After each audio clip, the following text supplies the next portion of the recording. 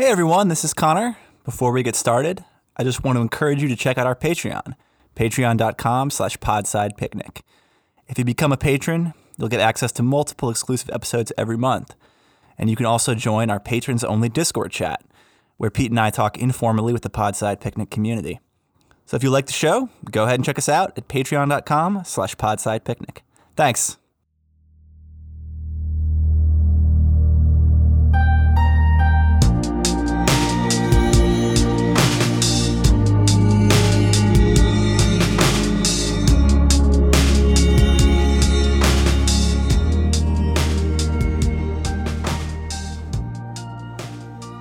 Hello. Welcome back to Podside Picnic. I am here once again with the Pete to my Connor. Pete is here. I'm here. This is a traditional episode of Podside Picnic, and we are giving. This is going to be outside the paywall for our wider audience. And I just want to say we're doing something that we do behind the paywall. You may have seen previews of it. We're doing what we call a beer run, which is more of a free-flowing session for the two of us rather than structured around a single piece of work. Again, we've done this several times behind the paywall. We usually do it once a month. I will say that if it bothers you that this is not a book episode or a movie episode, so on and so forth, we just did a book episode behind the paywall on Patreon last week about The Warren by Brian Evanson. We did a paywall episode about Horizon Zero Dawn the week before that. Point being, I'm just here to, as always, politely remind you that to get behind the Patreon if you like the show a lot. Obviously, you can help us do more and better content if you do that, and you'll get access to a lot of things that we are not going to depth here.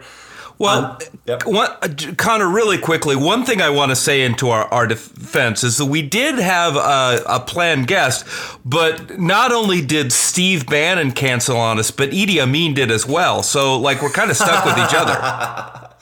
Yeah, that's right. I mean, as I said on the show before, sometimes your plans fall through and you just have to improvise. So, on that note, there we go. It's actually seltzer, but, there we go. I'll bet Pete, what are you drinking? Well, I've got a Coke Zero with a nice little rum nearby. All right, stone cold honesty, how many Coke Zeros do you drink per day? Oh, at least 6.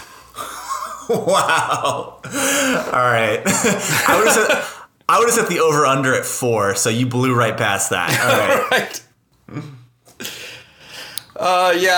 I'm not defending that. I'm just reporting the news. Let's get started, Connor. I think one of the things that it's hard not to talk about is that life is really different right now than it was 3 weeks ago, where our schedules have changed quite a bit. So, what are you doing that's different than what you were doing 2 weeks ago? I think that things have started to get a little bit back closer to an approximation of normal. Now, I say that even though I am now, and have been for a while, in Wyoming at home, where I went over spring break, and lo and behold, have not left. Back to normal, I just mean, I spent a lot of time in my hometown since college. This is nothing super new for me. And back to normal in the sense that after a few weeks of chaos sort of derailed a lot of my writing and various things, I'm now closer to back to normal on all of that. So I've been getting some work done on my novel. I have launched a newsletter, which we'll talk about a little bit later at more length. But honestly, as strange as things are and as limited as my options are day to day, I actually don't currently feel that disoriented or that out of sorts, because a lot of the things that I most care about are still very much available to me. So that makes sense. How about you, Pete? I was in quarantine until a couple of days ago, so I might have, as the kids say, had the Rona. But I was going to say, I don't think our audience knows yet that you had the Rona. Most likely, we don't know. Yeah, I wasn't enough of a celebrity to rate a blood test, but the doctor was like, "Well, we're looking for the following 5 things, and you have 3 of them, so it seems pretty obvious you have it." So I was stuck in my house for 5 days, like you guys, but unlike you guys, my wife and I strictly communicated through texting and yelling down a hallway for that entire time. So I'm now at the point where I can lead a normal life in my house. I'm not tying notes to my dog and sending them over to Apple. So it's a much better thing. In terms of like how things have settled out, rather than training people to teach in classrooms, I'm training people to teach in WebEx. I'm playing EVE Online again, which under normal circumstances would be insane behavior, but it is a crushingly complicated game that will soak up a lot of hours, and so that it's good leisure time right now. And I'm reading, and Dungeons and Dragons released a bunch of board games that you could play solo, and I've been slowly working my way through those. I'm sorry, you'd have to repeat that. You're telling me that not only are you back to playing EVE Online, you are playing a solo Dungeons and Dragons board game. That's correct. Okay, those of you who are listening to this, if you had any fears that you were somehow too dorky for this slick, often literally inflected podcast, I hope Pete just put that to rest with what he just said. Yeah, I honestly, once you get to the point where your hair starts to gray again, all of those concerns about am I sufficiently cool to fit into a given situation just kind of melt away. Like, I am emphatically not cool, and I'm having a great time, and welcome to the show. Hey, I mean, to your credit, and to be clear, I think that, like, as someone who spends far too much time on Twitter, one of the biggest problems on Twitter is people who, in most cases, were not cool as young as adolescents or college-age people, cannot get over the fact that they were not cool and cannot stop trying to be cool and cannot see the world through any other lens other than cool. So I find that very deeply tiresome. And man, one of these days we'll have to do a full episode on what cool is, because I know you took a whole class on it in college. Sure. Well, I mean, assuming you'll let me hang out at your lunch table, I'd be happy to talk about it sometime. But I mean, to be clear, I'm making fun of Pete. But I honestly, like, I salute that about you, and I think it's like awesome. And frankly, I'm curious to play these board games. I love that they were like, all right, Dungeons & Dragons board game, obvious thing has probably existed in many forms for decades. How can we make this even more tailored to our current moment? I think, pre-quarantine, but they were thinking like our very atomized stay-at-home, cultural drift that we're supposedly in the midst of. And it's like, what if a board game that you could play solo? Yeah. Well, what if nerd but no friends? Yeah, I mean, come on. Like, this board game trend that's been sweeping through the world is like very alienating to those people who don't have any friends. And also some people want to play D&D and don't have enough friends for a group. So now there's a solution to that. I think it's great. Absolutely. If it's more manly, I do have the Conan the Barbarian board game from Fantasy Flight Games I haven't cracked yet. So that's, a Conan the Barbarian board game is a lot more manly. Exactly. That's interesting though, because like, well, I was actually one thing you also mentioned, which was how your job has changed, and you and I have much different relationships to work because you have a traditional white collar corporate job, and I have never had a capital R real job in that sense. And God willing, inshallah, I'll try to avoid that in the future. We'll see what happens. But I do think that like it's so hard to make predictions with the future right now. And that's one of the things that I'm writing about in my newsletter. Like it's a fool's game. Everyone's trying to do this forecasting and make these predictions, but like I think it's simply foolish in most cases. But just because this is unprecedented and so on and so forth. But like, what is interesting to me, I think one of the most predictable things coming out of this is that a lot more people will be working at home in perpetuity now. I think that's a fair thing to predict. What do you think? Oh, I think so too. I think just in terms of disaster readiness, having a certain percentage of your workforce at home and maybe even rotating them has real value. Because imagine if before all of this happened, your workforce was already ready to go and there were procedures in place and there was no slowdown for your company, you would drink everybody else's milkshake. Yeah, I mean, disaster preparedness is one dimension that is very relevant, obviously. And I think it's interesting how like that wouldn't have made nearly as much sense 10, certainly 20 years ago, because like, where the tools existed to do one's job even with the internet existing at that point, like, you know, having good internet in your office building was so important. And now it's like, well, we can all have pretty damn good internet, et cetera, et cetera. Well, and back then it's like, we'll have to buy everyone a fax machine, you know? Yeah, exactly. And I mean, disaster preparedness is one dimension. I just think also like companies are going to realize how much money they can save on office space. Like that's probably the number one thing that I think I can imagine pushing this trend further. And like it'll also be interesting because the companies will want ways to surveil and control workers as much as possible while they're at home, and that will be an interesting dance that workers and companies do. But I think I want to tie this back into science fiction and say, like, we were just texting today about how we are all tempted to forecast all the time, try to predict the future. And I think, especially to people who are only casually familiar with science fiction, that's one of the main things people associate with science fiction is an attempt to predict the future. Sort of a futurism, inherent in the genre, that like what the genre exists to do is to tell us what the future might be like.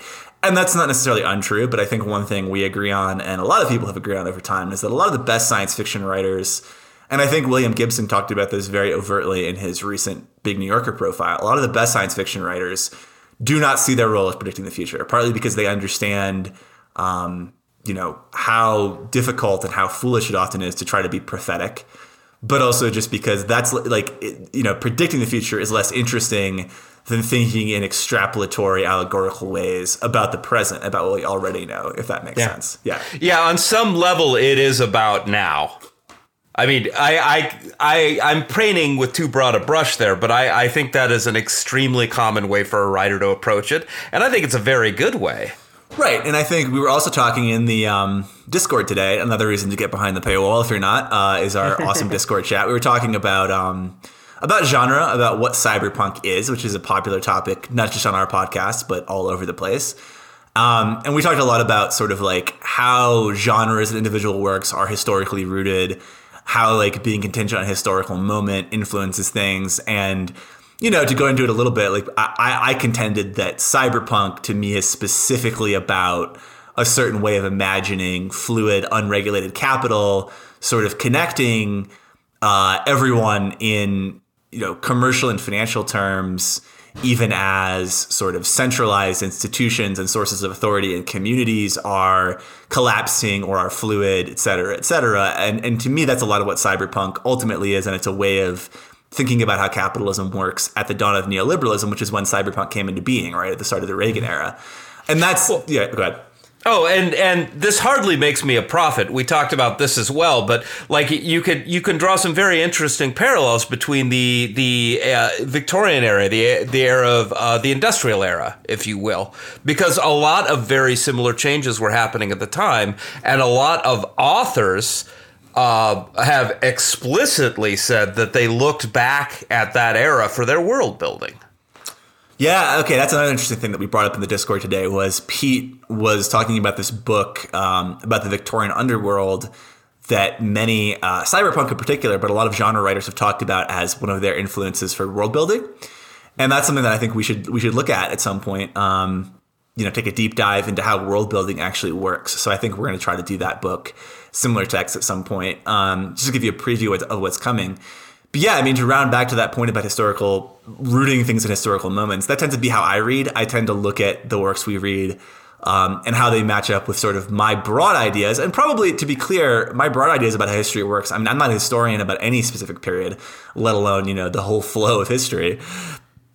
So like my ideas are ultimately narratives that have been brought to me in many cases, by literary texts, by films, et cetera, et cetera. So there's sort of this recursion that happens where I apply what I've learned about history from these texts to other texts, which is an interesting move. Anyway, I'll stop rambling and just say that like how this relates to the current moment is that I contend very strongly that forecasting is foolish and generally a waste of our time. And I think in a counterintuitive way, science fiction agrees with me, because what the best science fiction is interested in is less providing a concrete, specific model for how the future will be, and more in thinking about the forces that are acting in the present and what those forces mean and how they might continue to shape things, not to make a specific forecast, but simply to say, how do we take all of these very powerful but somehow abstract or difficult to understand forces in our world, and how do we turn them into a narrative that will help us more clearly see what's going on, and that can help us know where we're going but it's not a prophecy in the strictest sense. Am I making sense here, Pete? Yeah, but I would like to hear you talk a little bit about how you can use the same techniques to look backwards. Say you're looking at a show like Babylon Berlin. Would you like to talk about that? Yeah, so I think Pete is prompting me a little bit because the first installment of my newsletter is about Babylon Berlin. Ding. Yeah, and this is where I'll plug my newsletter, actually. I'll take a moment. It's called A Lonely Impulse of Delight, which is my favorite line from my favorite poem, which is An Irish Airman Foresees His Death by W.B. Yeats. And you can sign up. You can find it on conorosouther.substack.com or on my Twitter page.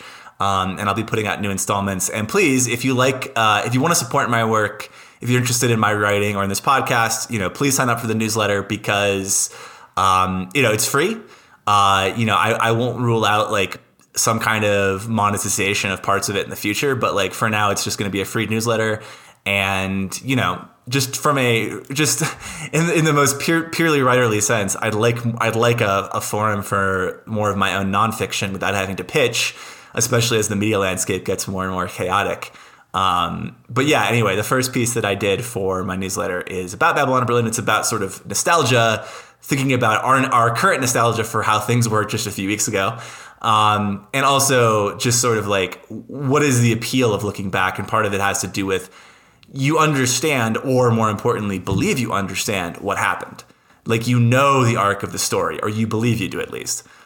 And that's so emotionally powerful, right? To be able to bound the narrative in that sense.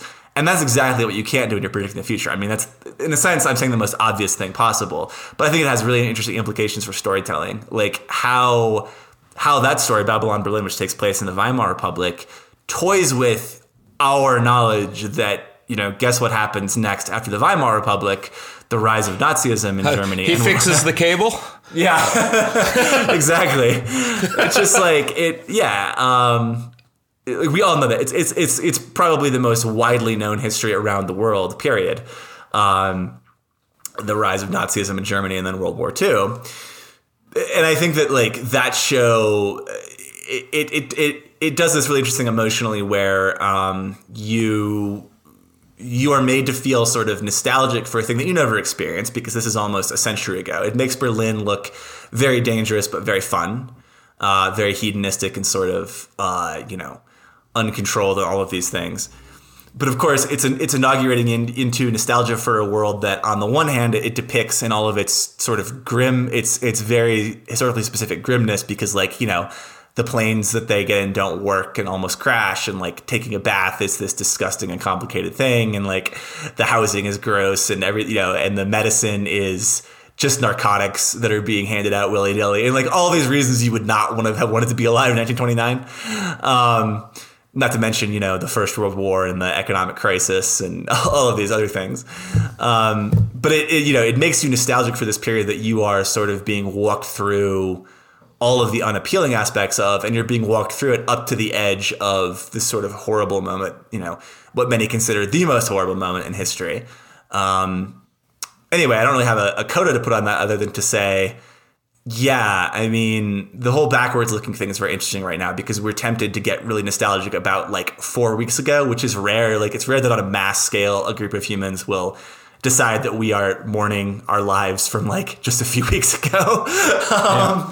That is a weird place to be. And it's where we are right now. I think, honestly, the only other time in my lifetime, I hate to say it, where that was going on. Oh, I know, man. Well, the other time in my lifetime was 9/11. That was where everyone was like, oh, we were so innocent 4 weeks ago. And of course, the fallout from that turned out to be just, we've talked about 9/11 in the show before. I hate talking about it. But anyway, that's my ramble. Pete, did you have some other point you wanted to make about that? Yeah. Okay. Well, let's. I think. I think it's very good of you to talk about this without turning it into a mercantile moment. But I think we kind of should anyway. If I were interested in your newsletter, how would I track it down? Is it going to be linked to this episode in some way? Like, talk to me. Yeah, I'll put a link in the text for the episode. And also, like I said, conorosouther.substack.com is the URL, I believe. It's called A Lonely Impulse of Delight on substack.com. Also, you can find it on my Twitter page, which many of you probably follow. But I will put a link in the body of the episode. I'll put a link on the Patreon. and you can just navigate to the piece, read the piece. And if you're interested, sign up for the mailing list. Like I said, it is free, it's and so on and so forth. So yeah, that's where a lot of my nonfiction will be appearing, I believe, with regularity. I'm hoping at least once a week for the foreseeable future. So yeah, if you like the show and you're interested in my writing, that's a good place to go find it. Thanks for the opportunity to plug there, Pete. Absolutely. You see, the thing is, most of my creative endeavors right now are like I'm making a series of Filipino gins. So I'm like, so I've got a bunch of gins, and then I've got like lemongrass and calamansi and some other like Filipino fruits and stuff like that, and I'm infusing them. And that is not something that's useful for me to market in this venue. It's like we're not going to do commercials for Pete's garage alcohols, because that has to be illegal. I was going to say, like, if you do decide to market your creations, Pete, I will support you, and we'll talk about it in the show. I do think you probably need some kind of license for that. Yes. What do I know? I mean, you live in Nevada. There are no rules down there, right? So. Oh, well, damn few, that's for sure. Oh, can we talk about the strip?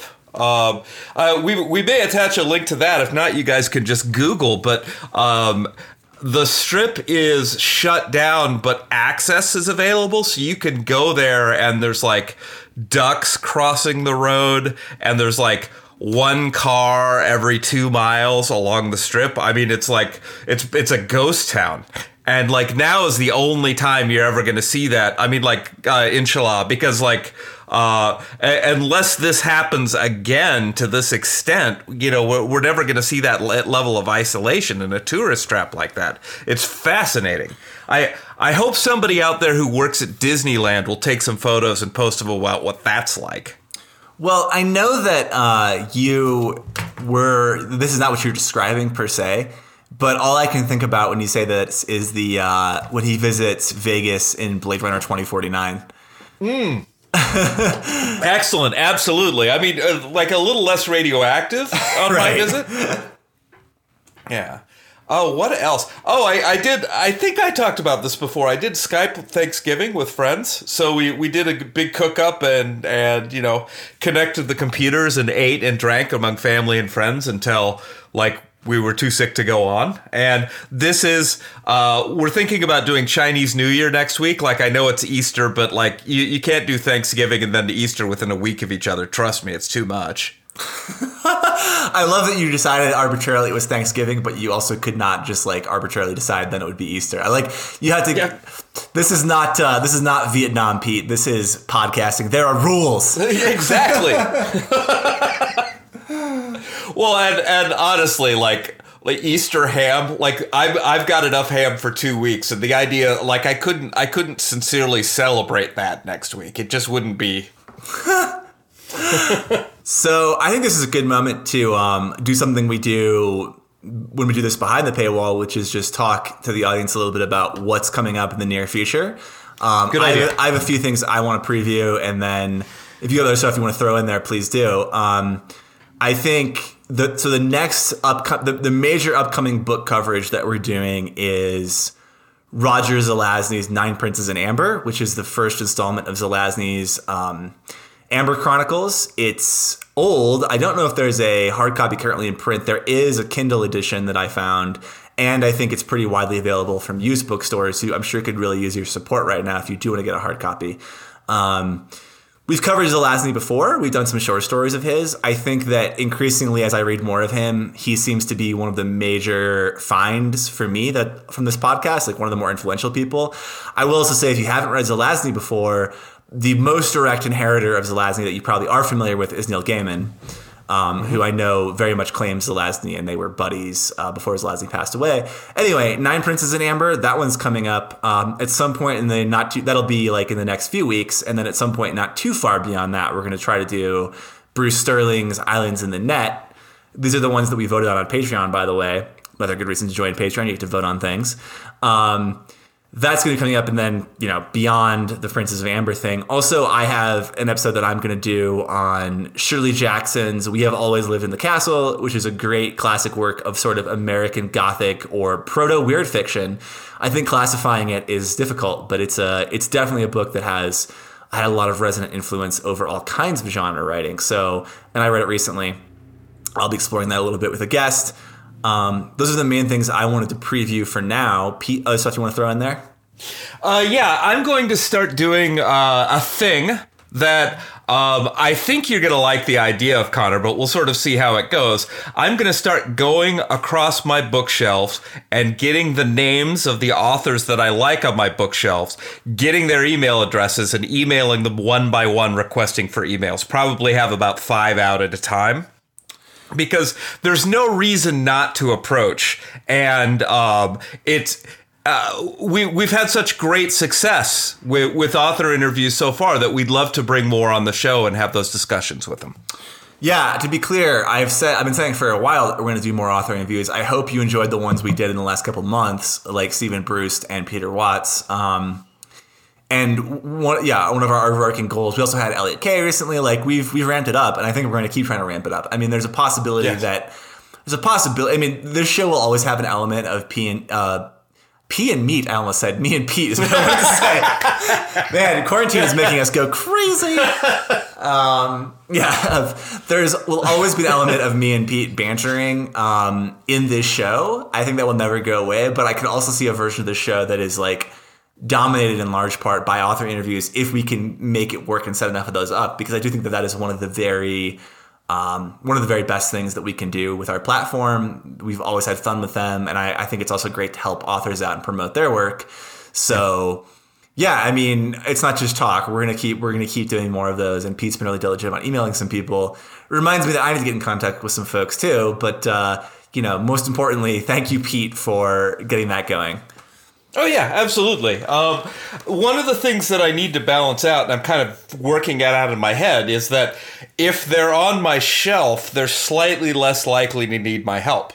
You know what I mean? So, like, I do want to go to the canon and draw those authors up as much as possible. But at the same time, there are authors out there that are still trying to make their mark, that are doing really interesting things. And I'm interested in doing that as well. So I would like to reach to you, the audience, if you are an author or you know an author that you would like to have on our show, don't be shy about contacting me. I can always say no in a way that doesn't shame either one of us.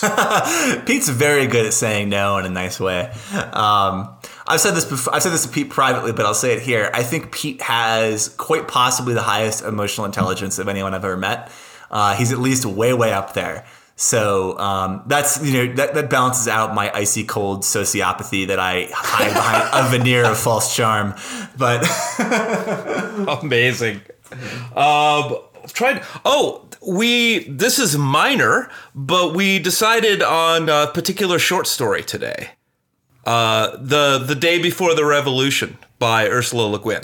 Yeah, so that's about. I have not read it yet, but you said that it's about Odo, who is Yeah, it takes place in the same universe as The Dispossessed, and Anaris, that planet, that political structure is called Odonism, I guess, and this short story is about the leader of that movement when they are old and revered by everyone, but more or less not paid attention to. So they're almost like a mascot of the movement. Yeah, and it's a story, I mean, I haven't read it yet, but you previewed it to me as a story about being as you said, a revered, respected, in theory, very old woman who is treated not treated as someone with a lot of vitality or a lot to offer now, but as more of a talisman or symbol. And, Ursula Le Guin probably reached the heights of her fame when she was quite old. She lived quite an old age, and I feel like this probably has a little bit of autobiography in it. I will share an anecdote about her, which is that one of my instructors is repped by the same agency that repped her for a long time, and he said that she is a legend at that agency to this day for a lot of reasons. I mean, they loved her; she was a great client, and she was a lot of fun. And she lived in Portland for most of her writing career. But when she came to New York, she was famous for coming up to the office at like 10, 11 in the morning and mixing up a batch of cocktails. So like the day was shot when Ursula K. Le Guin came over. But I have to say, if anyone's going to ruin my workday and leave me happy about it, it's Ursula K. Le Guin. Oh, absolutely. Man, like getting her on here for a beer run would have been like a top-notch experience. Yeah, I mean, one of the things that I'm most sad about as a writer, as a podcaster, as a reader is that Le Guin died a few years before he started doing this. I think 2015, 2016. I really, really wish we'd overlapped with her a little bit. So, people like Gaiman, Gibson, Atwood, you're not allowed to croak until you've been on the show. So yes. Which isn't to say we're encouraging anyone who's been on the show to immediately die. No, if you've been on the show, take care of yourself because we want to have you back. There. Good. Perfect. Peter Watts, I hope you're practicing social distancing right now. Take care of yourself, buddy. Yep. Vitamin C, I hear hyperdosing on that is not the worst idea. I'm not a doctor. Damn it, Jim. I'm a podcaster, not a doctor.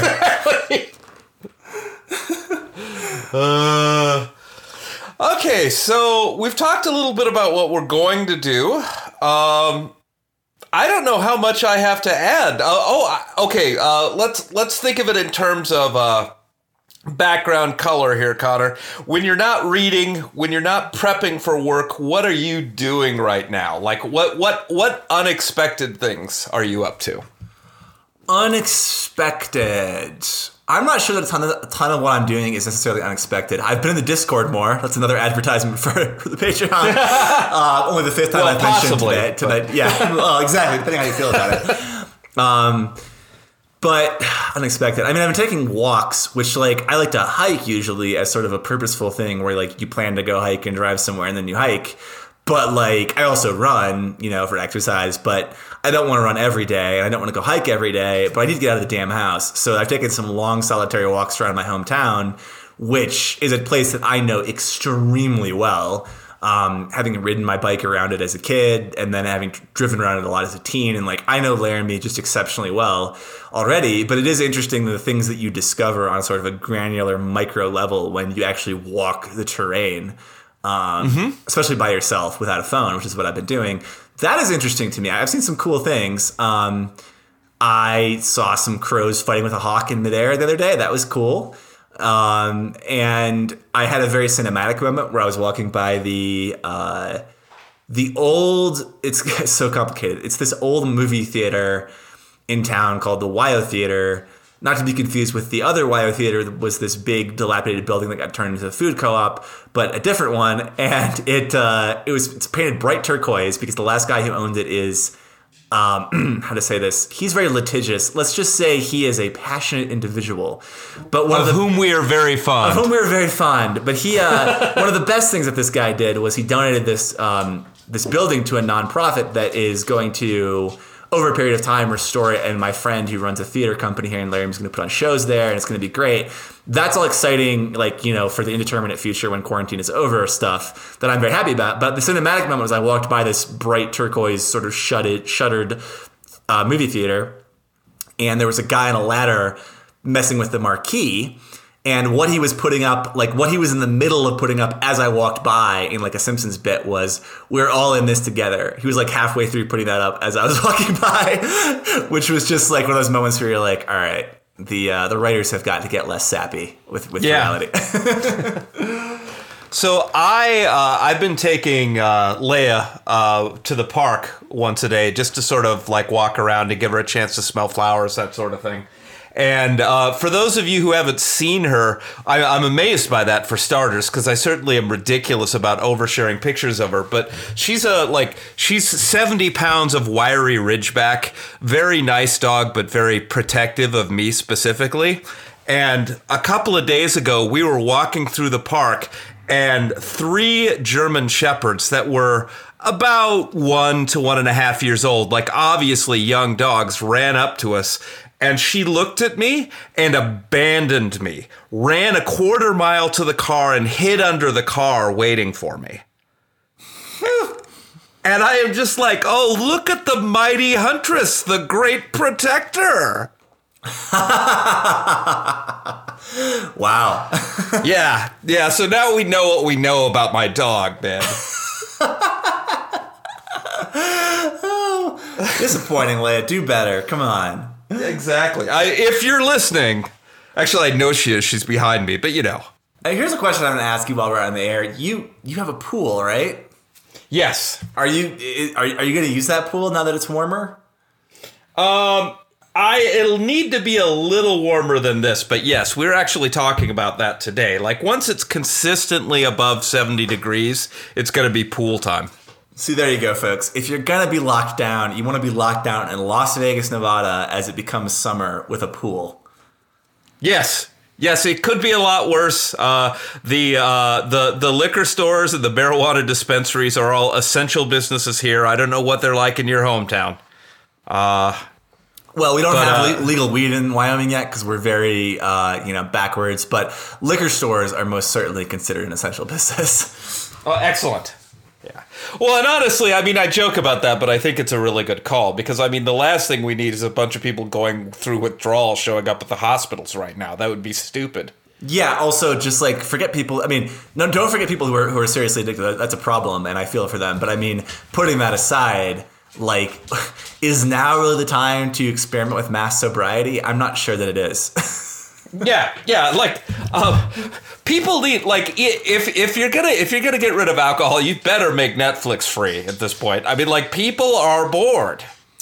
Yeah, and I'm drinking a little bit more than I'd like, but like it'll be fine. It's honestly, I feel good. I don't feel that I'm particularly stressed. Relative to the norm these days, I think I have it a lot better than a lot of people. I'm not under any particular economic strain right now. My day-to-day life is constrained, but ultimately fine. I'm doing the things that I care about. So I feel very lucky because that all of that in combination is not true. It's true of fewer people now than it was a month ago, I think. So yeah, I feel pretty good. A lot of people are going to have some challenges in the coming weeks or the coming months. And, I mean, you're right. I think it's one of the reasons I did do Thanksgiving a little while ago is because it's easy to freak out right now. And taking a moment to realize what is going right is healthy. Absolutely. And I think that to circle back a little bit, like one of the reasons we're doing this kind of meta discussion and one reason we're previewing like our other work and upcoming parts of the podcast is we resolved, with the help of our Discord, we resolved to not like do a bunch of content about contagion or apocalypse narratives, but rather to focus on sort of on utopia, at least on optimism and aspiration, I would say. We are a hope cast. Yeah, I mean, it's like sort of, right? Because like Riley and I did that episode about the Jeff Bezos, Gerard K. O'Neill model of optimism that we sort of decided was very wrong. So we're still being critical. It's not just we're not hope punk. This is not a hope punk podcast. Correct. Yes, but it's just like the point is that like optimism is kind of the wrong word, but like I think that one reason that perhaps the main reason that I started doing a genre fiction podcast is because I'm really interested in possibility broadly stated and in imagination. Imagining all the things that could happen rather than, as we said earlier, issuing specific solemn prophecies about what will happen for better or worse. Rather, it's that like this, that genre fiction opens us up onto these sort of very wide-ranging narrative universes that show us that bring us a sense of possibility we can't get elsewhere necessarily. And I think that's, it's a good argument for sitting down and reading Nine Princes in Amber, which I'm already really enjoying, or reading Islands in the Net with us.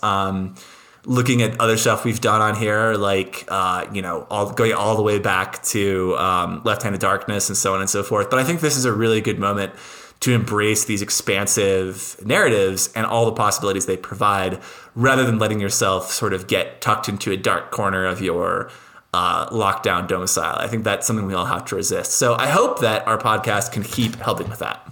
Yeah. I mean, I have to believe that it is. I mean, like, if we weren't at least providing people some welcome diversion without a hefty price tag, I wouldn't be able to do it. I think what we're doing is valuable on that level. So good job, Connor. Thank you, Pete. Anytime. It's probably a pretty good place for us to leave it after we've just praised ourselves immensely. Right? But honestly, I thank you for putting up with us. I know that, again, if you're not behind the paywall already, like, this is the first Beer Run episode you've heard. We do other things behind the paywall that are not this. We do very specific targeted content like we had the last couple of weeks as well. But, this is sort of who we are, letting our hair down a little bit, drinking some seltzers and some Coke Zeros. I hope you enjoy it. Actually, I have a final question for you. What TV show are you watching? What's the new one? Oh, right now is Tiger King. I'm almost on Tiger King. So right on. I'm doing What We Do in the Shadows.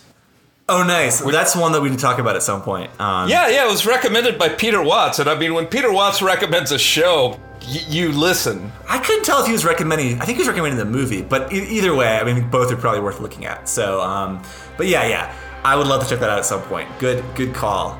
All right, that's probably a place to leave it. Thanks, everybody. Thanks, guys.